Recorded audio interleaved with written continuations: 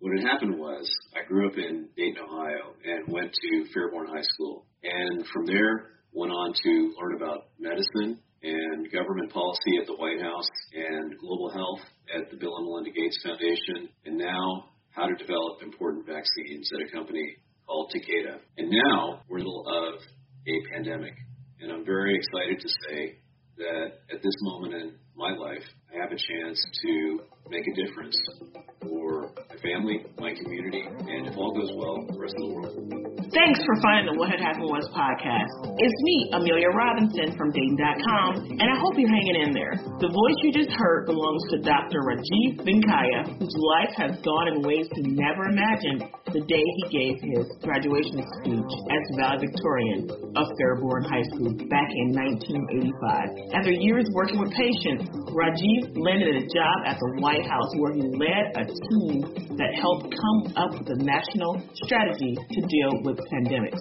The team's work is part of the reason people today around the nation are social distancing to flatten the curve. And that's not all. Rajiv is championing a global push that may soon see plasma used to save lives of those battling coronavirus. We get into all this on this episode. The What Happened Was podcast is a project of Dayton.com recorded with my trusty sidekick Tigger right by my side.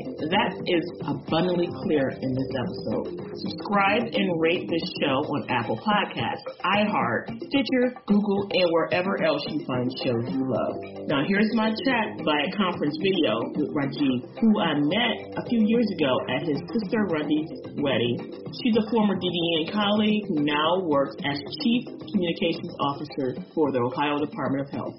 I wanted to thank you for having a snake at the Boone Shop named after you. I'm sorry that he passed. I didn't understand that. How did that even happen? Did you name him, or why was he named after you? No. That happened without my awareness. I learned about it, I think, probably a couple of years after it was done. That's funny. So you've been busy lately, huh? We're all busy. Yeah. But I think you've been a little bit more busy than the rest of us because you're trying to... We've been doing a few things here. Rania brags about you all the time. I think you know that, right? She's always talking about all the things you're doing all the time. I didn't know that, so that's good to hear. So when you were at Fairborn, did you ever imagine that one day you're going to be doing this sort of work and involved in this important research? I wasn't quite sure what I was going to do in high school, but I knew that I enjoyed science and math, and figured out I would do something in that space. I assumed that my career would be in that space, and that's the direction that I went. But after I got into medical school, I had some real questions as to whether this was the right path for me. That was early in my medical school years, which was, by the way, in Ohio. Okay. It was called now NeoMed, which is the 6-year program that you start out of high school and spend 2 years in undergrad and then 4 years in the medical program at the medical school. My initial trepidation about medicine diminished a lot when I got into the clinical years because I found it really a cat. Yeah. I was trying to be really sly about it, but you saw me. At all. I'm going to eject him from the room. Maybe 1 second. I'm sorry about that. He thought I was going to go feed him, which is why he left so quickly. The bottom line is that when I got into the patient care roles, which are the later years in medical school, in my 3rd and 4th years in medical school, I found that I really enjoyed taking care of patients. That reinforced for me that I was on a good path. And that feeling only increased when I got to my medical residency at the University of Michigan and continued when I did my specialty training in pulmonary and critical care medicine. So I actually ended up enjoying patient care tremendously and enjoying medicine quite a bit and really appreciated having the impact that I was able to in the roles that I had. Now, how'd you switch to researching solutions for pandemics? Like, how'd that whole thing come about? Well, I didn't start with researching it. I actually started with looking at pandemic influenza from a government policy standpoint, because while I was in San Francisco, I applied for this program called the White House Fellows Program that takes people from different backgrounds and puts them in government at a senior level for 1 year to have that exposure, learn about policy and leadership and public service, and ideally take all of that back to whatever field they came from and wherever they came from. And that was my plan going into the fellowship, but during that year I found an opportunity to help out at the White House in the biodefense arena, which is very much focused on medicine and public public health, and science. So that was a good fit given my interests. And I ended up staying at the White House for 4 years. And during the 4 years that I was there, the bird flu threat became real for countries in Asia, and the U.S. became very concerned that that virus would jump over to humans and become easily transmissible between humans and cause a severe influenza pandemic like what we had seen in 1918 or worse. The office that I was running at the time was staffed by people that had either medical or veterinary backgrounds, but also knew something about making policy. So the natural home for the coordination of the pandemic flu efforts was our office, the Biodefense Office in the White House. The key moment in all of this happened in the fall of 2005 when the threat was becoming more and more apparent, and President Bush was recognizing that this needed to be an all-of-government approach, that it wasn't just a Department of Health and Human Services approach. He asked Fran Townsend, who was my boss, the Homeland Security Advisor, to develop a strategy to address pandemic influenza. And so she came down to my office and said, we have to go talk to the president about this. So we went to the Oval Office, and he said, bring me a strategy. And we said, we'll do that in 2 weeks. That was October of 2005. How did you react to, hey, bring me a strategy for this huge problem when this really wasn't even the course you were on? Sounds like you were more medical, and then you got to policy a little bit, but now it's like, bring me this solution to this problem that's global. When that happened, I had been working in that office for about 2 years. Okay. So I was very familiar with the policy process and the way to get things done in government. And we had already been doing a lot of thinking about what a strategy should look like over the course of 2005. So by the time this happened, it wasn't that we hadn't been spending a lot of time thinking about what needs to be done. When I say we, it's not just my office. It was the National Security Council. Homeland Security Council and National Security Council were similar, but they were separated at the time. But also several departments and agencies like Health and Human Services, the Department of State, the Department of Homeland Security. They were all thinking about pandemic influenza. So what we did was we brought together all of the great work that had been done so far. We knitted it together in a single strategy document, which is what was issued in November of 2005 when the president gave a speech at the National Institutes of Health. That was on, I think, November 2nd of that year. So it was about 2.5 weeks after he asked us to develop a strategy, between 2.5 and 3 weeks between when he made the request in the Oval Office and when he announced the strategy at the NIH. How close to what we are doing now was the strategy? So what happened after we committed to making the strategy is a couple of things. One is that we took the strategy into a greater level of detail in a document that we call the implementation plan, which described all the things that the major departments and agencies needed to do to be prepared for a pandemic, with timelines and lead agencies and very specific deliverables. And that was issued in May of 2006. But the document that you're referring to that was later updated is one that's called the Pre-Pandemic Guidance on Community Mitigation. Community mitigation means the social distancing, the things that you do to restrict movement in communities and contact between people to reduce virus transmission. That's work that we began doing right around the time that we developed the strategy because we recognized that a vaccine would not be available for many months in the case of an influenza pandemic because it takes that long to develop and manufacture vaccines. And so communities would have to work with what they had available to them, which was the hospital infrastructure that they have, and then whatever protective measures they could take to reduce transmission. It took all of 2006 and much of part of 2007 to develop this strategy because there was some pushback. Okay. Because of the concerns about it. You may have read about this in an article in the New York Times recently. But that guidance was finally issued in 2007. That, I would say, is the template for many of the actions that are being taken in communities today to reduce COVID-19 virus transmission. And I would say that the types of things that are being done now are very similar to what we envisioned in 2007, but they go much further than we expected at the time. We didn't envision at the time that we would have a situation in which everybody in a community was being encouraged to just stay at home. Everybody. At that time, we were envisioning that the actions would be taken at a point in time where if you acted quickly, that you could reduce overall virus transmission so these extreme measures wouldn't be necessary, and that you would only have to keep people at home that had a family member that was sick, for instance. What's being done now, I think, has been necessary because there has been a lot of virus transmission transmission happening in communities around the world. This is not just a statement about the U.S.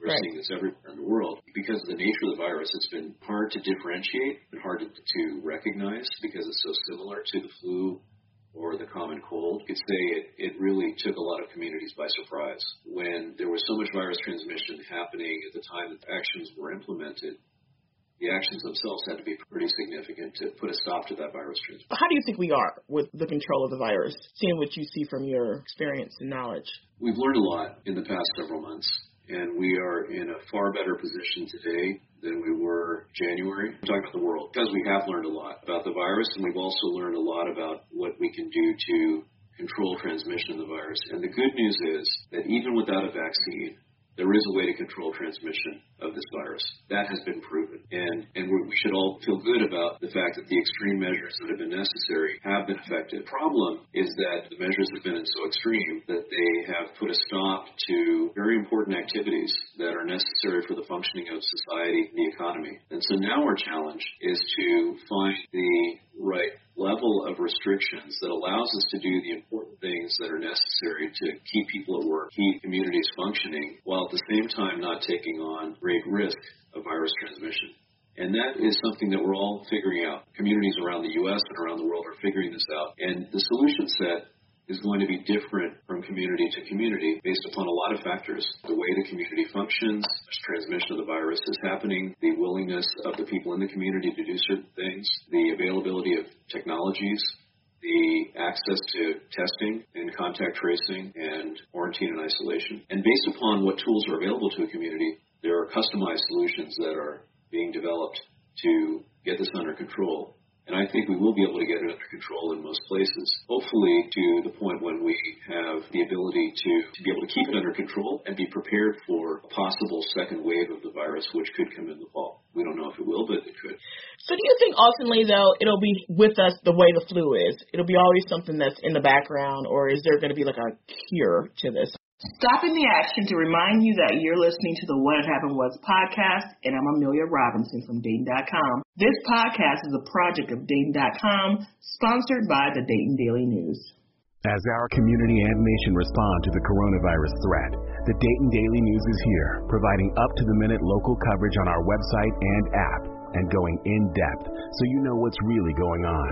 Our news team is working around the clock to provide information you can trust, to keep your family safe and connected.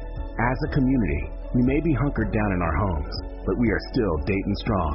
We have survived so much together, and we'll get through this crisis too. The Dayton Daily News, your trusted source for local news. Polio, it's not cured, but it's not something that affects Americans. You think it'll be more like a polio or more like a flu? Two ways to think about that. What will happen if we never have a vaccine, and what will happen with a vaccine? If we have a vaccine, and I do believe that we will have a vaccine, hopefully soon, then that will make everything a lot easier because we'll be able to make sure that large portions of the community, if not just about everybody, has the protection they need so that the virus can't transmit easily at all. That would be the best outcome. But until then, we don't really know what's going to happen with this virus. It's possible that this could become like other coronaviruses, which have become annual causes of the common cold. And if that happens, the assumption is that there will, over time, develop some level of immunity in the population. We call that herd immunity, which will reduce transmission, but also reduce the severity of the illness in anybody that gets infected. So my guess would be that the virus is here to stay and that over time it will become something that we being able to live with the help of two things. One is natural immunity because over time a lot of people will become exposed. And the second is a vaccine. Yeah, the thing that's interesting about herd immunity is that we have never heard the term like in common conversation, and now everybody's an expert on herd immunity, which is funny and also not funny at the same time, like so many experts. Right. But you guys are working on some projects to your company with plasma. What is that about? Well, that's really exciting. We are one of the major plasma product manufacturers in the world, one of the top three. And we've been producing it for decades, an antibody solution, which is made from the plasma of donors, people who donate plasma from which we purify the antibodies, and we pool those antibodies from many people. And that becomes the product that we use to treat people with certain conditions, like immune conditions, certain rare diseases. In the case of this virus, what we're doing is something that has been tried with other viral infections and has shown to be promising, and that is to take the plasma and the antibodies from people that have successfully recovered from COVID-19, purify that, and of course, and pool plasma from any donors, and then give it to people that are in the midst of a COVID-19 infection. Those people who are currently infected with COVID-19 and they may be in the hospital with COVID-19, if it's early in their illness, their bodies haven't had time to develop the antibodies to protect them against COVID-19. That takes a couple of weeks or longer. So what we're doing is we're essentially giving them the antibodies that their bodies will develop a few weeks later, and we're bringing it forward in time to give it to them right now when they need it most. And the hope is that we will be able to reduce the severity of the illness, possibly the length and presumably the length of hospitalization, if we can accomplish that, and ultimately survival of people with COVID-19. So this is something that is moving very quickly within the company. We don't know for sure that it's going to work, but we think it has a good chance. We're projecting that we'll get through the clinical testing of this approach and have some supply of product. Our hope is by the end of this calendar year. Oh, wow. There's a pretty aggressive timeline, but we think it's possible if things go well. But the other thing that I want to share that I think is really innovative is that we have decided not to be competitive about this. We need to be collaborative, and we've gotten together with the largest plasma companies in the world, and even small plasma companies, and formed an alliance to pool all of our collection resources around the world. So wherever companies are bringing in plasma, they're going to direct that plasma that comes from former coronavirus patients to a single manufacturing operation or possibly two manufacturing operations. So we maximize the amount of supply of plasma, and then we're going to produce with that an unbranded product, which is called hyperimmune globulin, and that will be the product that all of these companies will then distribute for patients that have COVID-19 infections. But they haven't tested it yet in people. This product that I'm talking about now has not yet gone into clinical trials because we're making it right now. The approach itself is actually being evaluated by many people around the world on a single person, single donor to single recipient basis. So what many hospitals, usually academic medical centers, are doing is they're removing plasma from a single person who has recovered from the infection, and they're giving that person's plasma to a person who's suffering from COVID-19 infection. And when that's been done in studies elsewhere, there are very promising signs that it works. So based on that and based on what we've seen with other viral infections, we think that there's a good chance that our product will work. This plasma thing is really important for people to understand because it's a way that anybody who has been through COVID-19 and recovered successfully from can take advantage of to help other people. I mean, this is something that it's as simple as a blood draw. Tom Hanks did it recently, and he said it's as simple as taking a nap. In that short period of time, you can do something that could save somebody else's life. So I would say to everybody who is looking at this incredibly difficult moment in history for all of us and asking, what can I do to help others?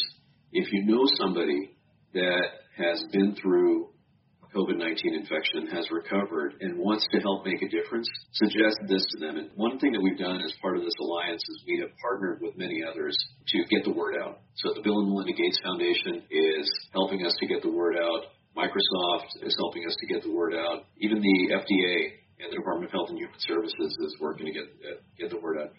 Now, what would be your message to a young boy, a young girl in Fairborn right now going to school who wants to be a doctor? You can do a lot of good in the world by going into healthcare. And your path in healthcare may start off in one direction because you want to help people, and you may think that that's being a physician. And if you do that, that's incredible. But there are also many, many other things that you can do in healthcare that will make a difference in people's lives. You just have to look at what's happening in this pandemic right now. It's nurses and technicians and physicians and people who are assistants who are all doing their part to make sure our healthcare system is working and is able to treat not just the people with COVID-19, but everybody else in the community that relies on your hospitals and clinics and physician offices to work. If somebody's thinking about healthcare, this is a great time to be thinking about it because we need really smart, committed, passionate people to be in healthcare. Keep it up. Well, hey, thanks a lot for talking to me. I know you're busy, so this is great. Thanks, William. Now, I told you Rajiv was making Fairborn and all of Dayton proud. You can find out more about the alliance he's working on at COVID-19-plasmaalliance.org. I've added a link to the website in the episode description. The What Had Happened Was podcast is produced, written, and edited by me, Amelia Robinson, in our home office. The show's artwork is by my good friend Troy Liming of TL Creates of Columbus. Until next time, stay healthy and at least 6 feet away from each other.